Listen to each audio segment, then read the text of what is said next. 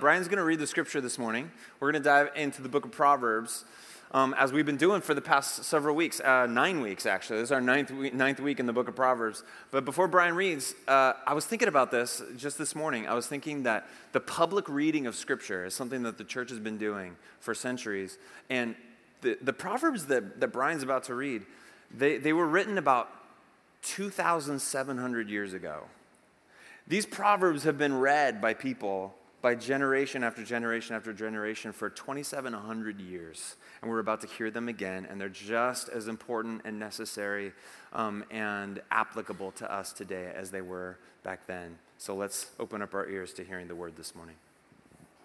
Today's scripture comes from all over the books of Proverbs. The words of the wicked lie in wait for blood, but the speech of the upright rescues them.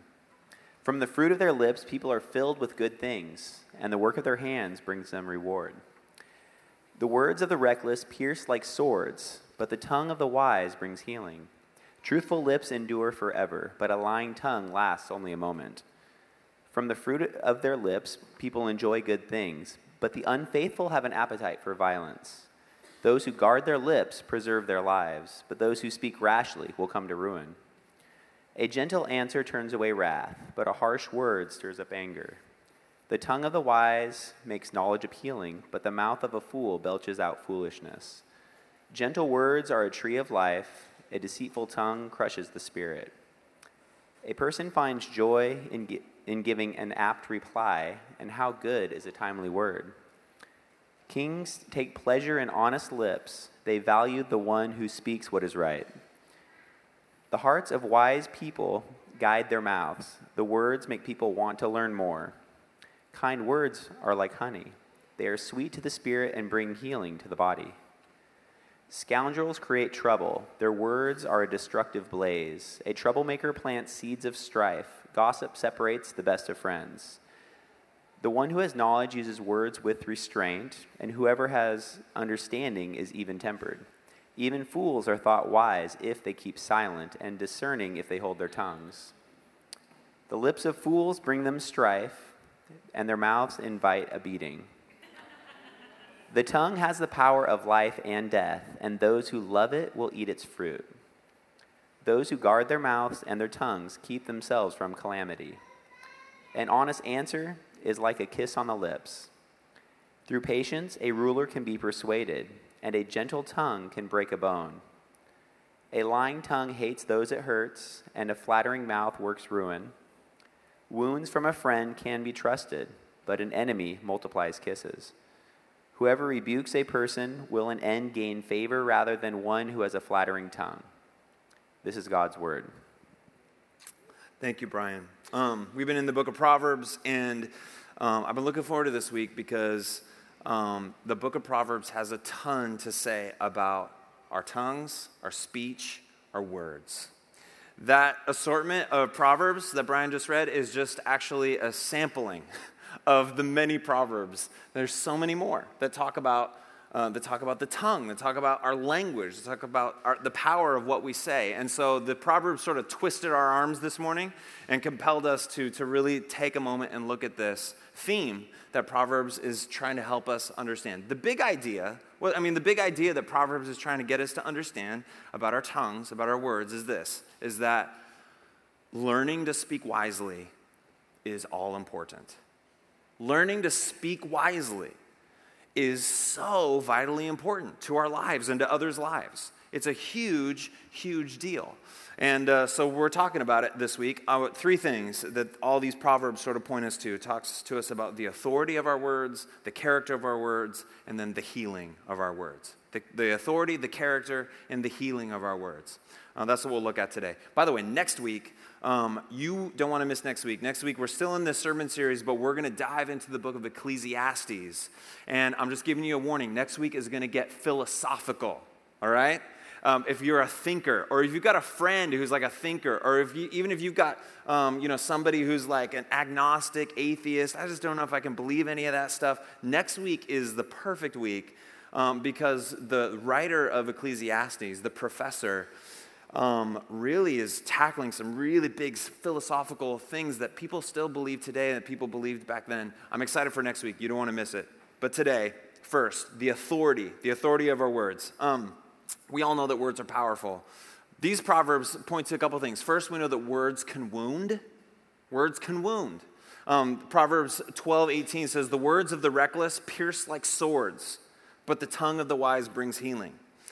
And what you know is that when you say a word, when you say something, it's out, right? Whenever you say something, it becomes alive. It's out on the table. And the proverb uses this really cool picture of a sword because you see, you can stab somebody with a sword and you could pull out the sword, but when you pull out the sword, you don't pull out the wound. The wound is still there, even if you pull the sword out. And words are really, really similar to that too. Once you say something, it's out, and and words can really wound others. And we've all had those moments, right? In fact, I could just grab this microphone and we could just take our time and we could all just come up and we could share our stories about when people said some things to us that just went right to our insecurities and just really wounded us. Maybe even from when we were little kids, and we still remember those moments. Not only can words wound, but words can kill. Words can kill. Proverbs 18:21, the tongue has the power of life and death, and those who love it will eat its fruit. Life and death. The tongue has the power to give life, and the tongue has power to take it away. It can actually kill. Physically kill, you say? Yes. Words have the power to physically kill. Wars have been started, and millions of people have died because of words, because of language. We all know, or maybe we know someone personally, we know their stories of people who words are spoken to them and they go commit suicide because it just went right to the heart of what was going on in their hearts. Wounds can kill. They're that powerful. They hold the power of life and death. But not only do they can kill physically, but they can also kill psychologically. They can kill psychologically. You name a child stupid when they're a child, and they will wrestle with that psychologically for the rest of their life. You name a child, chubby when they're a kid, and they'll just wrestle with that. You sort of teach a kid when they're little that your acceptance of them is based on their performance, and that will shade the rest of their lives and will cause so much psychological damage. Words can not only kill physically, but they can kill psychologically, and words can also kill relationally. Words kill community. Words kill communities like this all the time. Proverbs 16:26 says, a troublemaker plants seeds of strife, but gossip separates the best of friends. Gossip. Gossip will just kill communities like this. So we know that words are really, really powerful. They have authority in all sorts of different ways. And so, we've all heard that sticks and stones may break my bones, but which is garbage, right? Which is so not true. Whoever came up with that does not live in reality because words have so much power and authority over our lives. But check this out. This is really interesting. Think about this. That interestingly, words have power and authority over the hearer and the speaker. Words have power over the hearer, but also words have power over the one who's speaking them. A couple of the ones that Brian read are in here. Proverbs 12:14. From the fruit of their lips, people are filled with good things. So our lips can bring good things, but also Proverbs 18:6 says, the lips of fools bring them strife, and their mouths invite a beating. Words have power and authority not just for the people who hear it, but for those that speak it. For instance, here's an example. If in your heart you see somebody else that's maybe succeeding or somebody that you just don't like, and in your heart, in your mind, you're thinking, I hate them. I just hate them. The thing about that is see, at first you said it because you felt it, but once you say it, now you feel it because you said it. Does that make sense? At first, you say it because you felt it, but then once you say it, now you feel it because you said it. And it becomes this thing. Then when we start to name things and we start to use our words about things, now it just feeds whatever that is, whether it's good or whether it's wicked. It has that kind of authority over us. And if you think about it, this makes complete sense. God, He creates the world. And what does God do? In Genesis chapter 1, He's creating the world. And how does He create the world? Genesis tells us that He speaks. He speaks. Let there be. That in God's very nature, there's this power of language, this power of words. He speaks. He says, let there be light. Let there be man, let there be woman, let there be. And he speaks. And because we're made in his image, therefore our words have a lot of power. Our words have power to create, authority to create, and our words have the authority to decreate, to uncreate, to break, to tear, to damage. Our words have a lot of authority. You know all this, but the Proverbs knows this about you too. How do we use words in order to create beautiful things rather than uncreate, rather than to decreate? Well, the Proverbs help us. There's a couple things in here. Four things about the character of our words. We want to have honest words. We want to have gentle words. We want to have fitting words, and we want to have direct words. Okay? Honest, gentle, fitting, direct. So first, the character of our words. We should have honest words. Honest words. Proverbs 16:13. Kings take pleasure in honest lips. They value the one who speaks what is right. Honest lips. There's this publication that I read every once in a while. I call it my second Bible. It's called Cosmopolitan. It's a magazine. And actually, there was this article several years ago that, I'm joking, by the way, right? Okay. So Cosmo had this article, it said what you should really look for in a guy. They have these articles all the time, but there's this one that came out several years ago. What you should really look for in a guy, ladies. And here's what Cosmo said that you should really look for in a guy. You should look for a sense of humor. It said that you should look for sexy body language. It said you should look for a manly scent. That's what Cosmo's helping us out here, everybody. You should look for a manly scent and passion. You should have passion. And there's a couple other things on that list. But you know what's interesting to me? That honesty wasn't on that list. That's a problem, right? Honesty isn't even on the list. And Proverbs says that our lips should be honest. It should be honest. We all know, we love it when someone's trustworthy and we know that what they say to us is the truth. We love that, right? Those are trustworthy people. But we also know how much it hurts, how much dishonesty just kills relationships. Dishonesty just shatters relationships. Lying in relationships just breaks. In fact, when our kids lie, and there's some of them, they're in this season where they're dishonest in some ways. And so when they do that, I try to have a sit down and, I'm frustrated and I just want to discipline, but I'm trying to help them understand why this is a big deal. And what I go to is just, hey, William, when you lie, here's what happens is it hurts our relationship. It breaks our relationship. It tears it. And I want to be able to trust you and you want to be able to trust me. But when we lie, it hurts that. And so that's why lying is a big deal. It's not just don't lie. It's because there's consequences to lying. And Proverbs says that honest words is what we need. Next is gentle words. We need gentle words. Proverbs 15:1 says, a gentle answer turns away wrath, but a harsh word stirs up anger. Proverbs 15:4, gentle words are a tree of life. A deceitful tongue crushes the spirit. It's true. Gentle words. Now, if you are tempted to think, gentle words, that sounds, okay, fine, gentle words, but that's a little bit weak.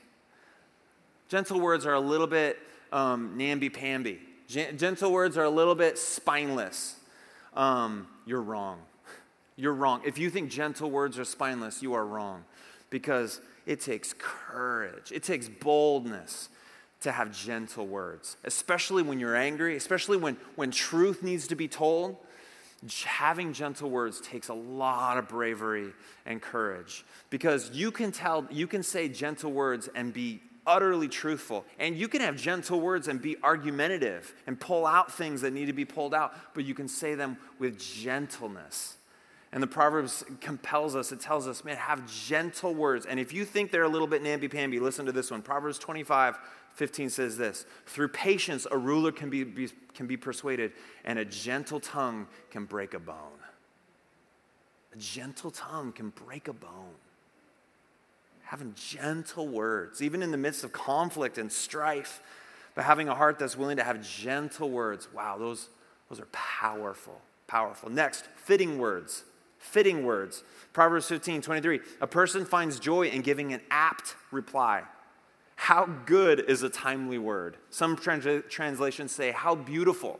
How beautiful is a timely word, is an apt response. Words, and we all know this, but it's just it was a good reminder for me as I was studying and thinking about this. Words need to be timed correctly and adjusted to the situation. Words, if they're going to be heard, have to be timed correctly and adjusted to the situation. They have to be apt. They have to be fitting. That's actually not being dishonest. You can have honest words, and you can have gentle words, but you can have fitting words, meaning that in one situation you're going to use these kind of words, but in another situation you're going to use these kinds of words. In some situations you're going to bring this up, in other situations you're not going to bring this up. That is finesse. That's timing. Those are apt words. For instance, when you married people or dating people or even just friends, people, whatever, if you're driving in the car and you're late to the restaurant and you're tired and hungry, that is not the time to discuss your finances. Right? That is not the time to discuss the in-laws. Right? That is not the time to talk about it. Don't bring it up there, at that moment, because it's not going to go well. There needs to be an aptness to our words. And what I love is Jesus did this so well. Jesus was the master at this, of fitting his words to the right situation. Wait, before I get to that, I got to read this proverb because this is actually super interesting. Proverbs 24:26 says, an honest answer is like a kiss on the lips. An honest answer is like a kiss on the lips. It's one of the only places in the Bible actually that mentions a kiss on the lips. And, commentators have a lot of interesting things to say about that verse just because it's sort of, it's one of the only ones that talk about a kiss on the lips. But what's interesting? Kiss on the lips in our culture tends to mean romance. But in ancient cultures, it didn't necessarily mean that. It was actually sort of a measuring of social position in that culture. So if you met somebody on the road that was your senior, was like higher up in rank than you were, like in the social order, then you would not dare kiss them on the lips or on the cheek. You'd kiss them on the hand, or perhaps you'd even kiss them on the feet if you were the lowest of the low. But if you met somebody on the road and you were slightly under them in social rank, then you would greet each other with a kiss on the cheek. But if you were equals in status, then you would greet each other with a kiss on the lips. And what this verse is sort of alluding to, is telling us, is that if you want to have apt speech, if you want to have fitting speech, then you need to come down, as it were. You need to sort of adjust so that you can find the other person's lips. Because if you don't find the other person's lips, then they won't be able to hear you. They won't be able to understand you. They won't be able to listen to you. This is so applicable in relationships because, guys, girls, we just communicate so differently. And there's so many times where guys like, dude, I told her 100 times. And she's like, you didn't tell me. And he probably, he thought he did, but he didn't find her lips. He didn't say it in the way that she needed to hear it. And the same thing goes for her. She's like, I told him, but maybe she didn't find his lips. And this verse is telling us, adjust, fitting, find a place, find each other's lips so that your words can be heard. Jesus did this so perfectly. One of the places I love is where this is so evident is Jesus is comforting Mary and Martha because their brother Lazarus has just died, and Jesus is on his way to go meet the family, and he's late, and Lazarus is dead. And what's interesting in that passage is one of the sisters comes out first. I think it was Martha comes out first, and Martha says, Jesus, if you would have gotten here sooner, our brother wouldn't have died. And you know how Jesus responds? Jesus responds in a way that confronts the flow of her heart. And he doesn't come out heavy on her, but he basically says, listen, trust me, I am the way, the truth, and the life.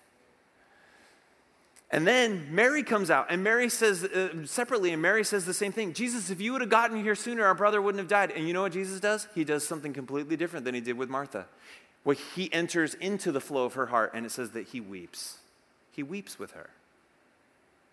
Same situation, two different situations, but Jesus uses apt words. Jesus is so good at this. And we tend to not be so good at it when it comes to finding each other's lips. Fitting words, timely words. And then finally, direct words. Direct words.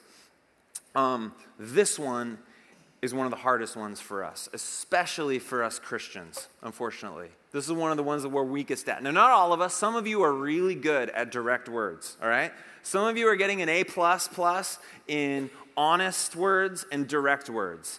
You're just really good, all right? You're good at those.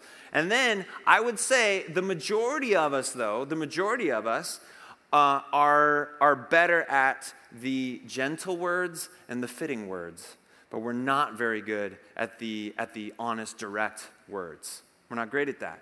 So for those of you who are really good at the honest, direct words, then you're going to need to sort of beef up your fitting, your apt, and your gentle words. And for most of us here who are really good at gentle and apt, we need to hear some of these proverbs that teach us that direct words, that honest, direct words sometimes are the most beautiful, loving words. Listen to this. Proverbs 28:23. Whoever rebukes a person will in the end gain favor, rather than one who has a flattering tongue. Rebuke. That's not a good, sounds like puke. It's not a good word, right? We don't like that word rebuke. It's just but this proverb is saying, no, rebuke, if done in honesty, with gentleness, in aptness, then a direct word is a beautiful thing. Proverbs 27:6 says, wounds from a friend can be trusted, but an enemy multiplies kisses.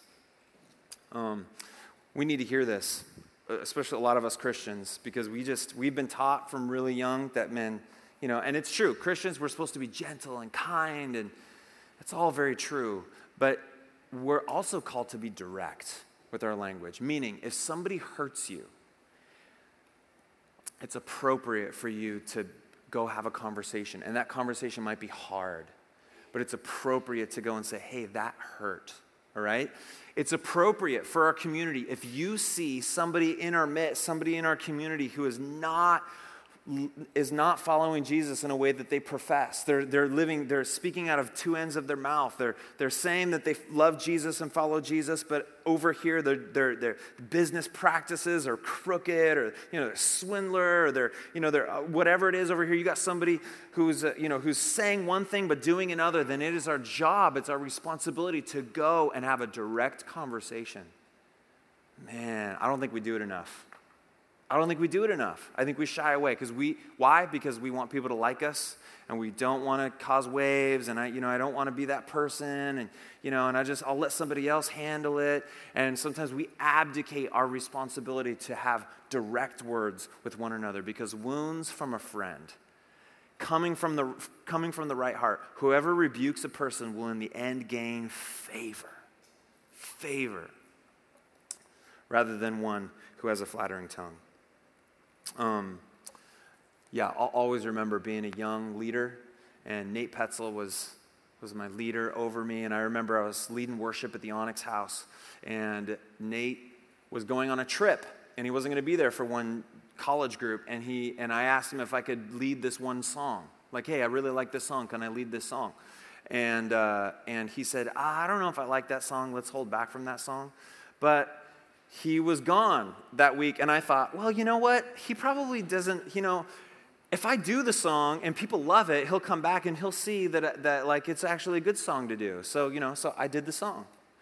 And Nate gets back and he calls me into his office, and he hammered me. In a loving, kind, but direct. He said, what made you think that you could go over my head and do that? And I almost peed my pants. I was so scared. He just looked at me and I just melted, and you know what? I look back on that. I'm so glad he was just direct with me. I'm so glad he corrected me in that moment. My heart needed that. He could have chickened out, right? He could have said, I won't say that hard thing to him, because I want to be the cool pastor guy, but he didn't. And I'm so glad he didn't, because I needed that as a young leader. Direct words. Now, honest words, gentle words, fitting words, direct words. Those I think what am I trying to say? Basically, after I'm done with the sermon and you guys start talking, you're going to violate all these in like 5 minutes. Right? We just are not good at all these. In fact, it would be so irresponsible and would not help at all if I just said, all right, let's just work on those, guys. We'll just try harder and we'll just do good. Or like, all right, let's pray, you know? No, that's not going to change it. It's not going to help us. We're just going to fall flat. And Proverbs knows that. The Bible knows that. God knows that. And so hidden in these Proverbs is this clue. How do our words get healed? How do we get this kind of character in our words? How do we have these words that can create instead of decreate, instead of uncreating?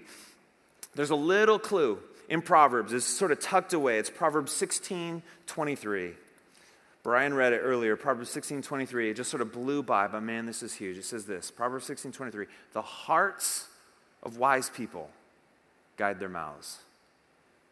The hearts of wise people guides their mouths. James, I'm not going to read James to you, but there's a whole big section, a chapter in James where James just talks about the power of the tongue and how you can't tame a tongue. You can tame all sorts of animals, but you can't tame the tongue, which is true because I saw Swiss Family Robinson recently. It's true. You can do all sorts of things with animals, but you can't tame the tongue. And James says that one of the problems with the tongue is that it comes from deep within us. It comes from our hearts. And what happens is you can't have fresh water come from a salty spring. It doesn't work that way. And Jesus picks up on all this. And Jesus, talking to his disciples, says some dynamite words. In Luke chapter 6, this is Jesus' words. He's talking about our hearts. He's talking about our mouths. And he says this, each tree is recognized by its own fruit. People do not pick figs from thorn bushes or grapes from briars. A good man brings good things out of the good stored up in his heart, and an evil man brings evil things out of the evil stored up in his heart. For the mouth speaks what the heart is full of. Can we just say that all together? For the mouth speaks what the heart is full of. Jesus is just reading our mail right now. He's just getting under, he's getting under everything. Here's what he's saying. He says, the only way for you to have healed words is to have a healed heart. The only way for you to get new words is to get a new heart. Why? Because your words don't come from your mouth. Your words don't come from here. Your words come from what you're full of. Our words come from our hearts. And it's so easy for us when words just sort of like come out of us, you know, when we have words and, you know, we say things in an argument and then later we're like, man, why did I say that? We tend to think it's because our filter isn't strong enough. So we feel like, okay, I got to like beef up my filter, you know? Shouldn't say that. I guess I should try to say that more. I should be more encouraging. I shouldn't say those, you know, those words, you know, so I just try to beef up the filter. And Jesus is saying, it's not about your filter. You can beef up your filter all day long, and you're not getting to the root. Your words are coming from your heart. You could have the best filter and still have a broken, ugly heart. In fact, our words are two things that the Bible tells us are good indicators of our heart: where our money goes and what our lips are saying. There are two things that we know are good indicators of what's going on under the hood. I know nothing about cars. I open up my hood and it's just like it works somehow. I don't know how it works. There's science involved. I take it to my friend Brian. He figures it out, you know. I don't know how it works. But I've got these little instruments in my car that tell me if my gas is low, you know, and if like something's hot or overheating, right? Your instruments to know what's going on under the hood are your words and where your money is going to. If you want to know what's going on in your heart, just look at those things. You'll be able to see the direction and the flow of your heart. So, we need new hearts if we're going to have new words. How do you get a new heart, you say? Well, I'm so glad you asked. Right here, I'm about to tell you. How do we get new hearts? Something really, really cool happens in the book of Acts, Acts chapter 2. It's called Pentecost. The church is sort of huddled and waiting, Pentecost comes, the Holy Spirit comes and fills them. And you know, the first thing that's healed is their words. The first thing that's made new is their language. It's their language. Why? Because their hearts are filled with something.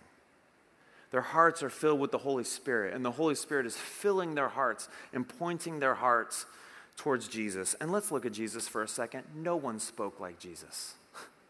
You look at Jesus' words in the Gospels, you know what you see? No untruthful word, no unapt word, every word gentle, but every word direct, honest words, apt words, gentle words, direct words. Every page, every moment, Jesus, no one spoke like Jesus. Jesus is our example, but he's not only our example, because Jesus comes, and do you know how the Bible describes Jesus? The Bible describes Jesus. John 1 describes Jesus as the Word.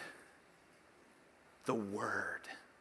That in the beginning was the Word, and the Word was with God, and the Word was God. Jesus is the Word. And not only just the Word, but also Hebrews chapter 1 says Jesus is the final word. That God in years past spoke to us through the prophets, but now he is ultimately and finally speaking to us through his Son. And not only is Jesus the final word, he also gets the final word. Because when Jesus is on the cross, and people, and even his people who were just cheering Hosanna for him just a little earlier, they've yelled crucify him, and they're spitting on him, and they're cheering for his death. When they are unleashing hell on him, he unleashes heaven on them and says, God, forgive them because they don't know what they're doing. Jesus gets the final word because he is the final word. Jesus gets baptized in the Jordan River, and there's a voice from the Father that says, you are my beloved Son, and you I'm well pleased. I'm so pleased with you. And Jesus takes that and puts that at the root of his identity, and he marches out and goes right into his temptations into the desert. And he's able to withstand Satan's temptations because he knows, I am a beloved Son. I am the beloved of the Father. And that's the word that you and I so desperately need. Listen, I don't know what's going on in your life right now. I don't know what's happening. But I know that all of your troubles and all of your insecurities and all the reasons why you lie and try to pull other people down, and the reason why there's just dysfunction with our words, all of it is because so desperately at our core, we need to hear those same words, that we are beloved, that I'm a son, I'm a daughter, I don't have to prove myself, I'm already adopted, I'm a child of God. Those are the words we need to hear. That's the words that you need to hear, that your heart needs to hear in order for you to get a new heart, in order for you to be healed. And do you know how you get that new heart? Listen. Jesus on the cross took our place. We deserved the silent treatment from God. Have you ever gotten the silent treatment? Stinks, right? Yeah, have you ever given it to somebody? Yeah, you know you have. I know. You've given the silent treatment.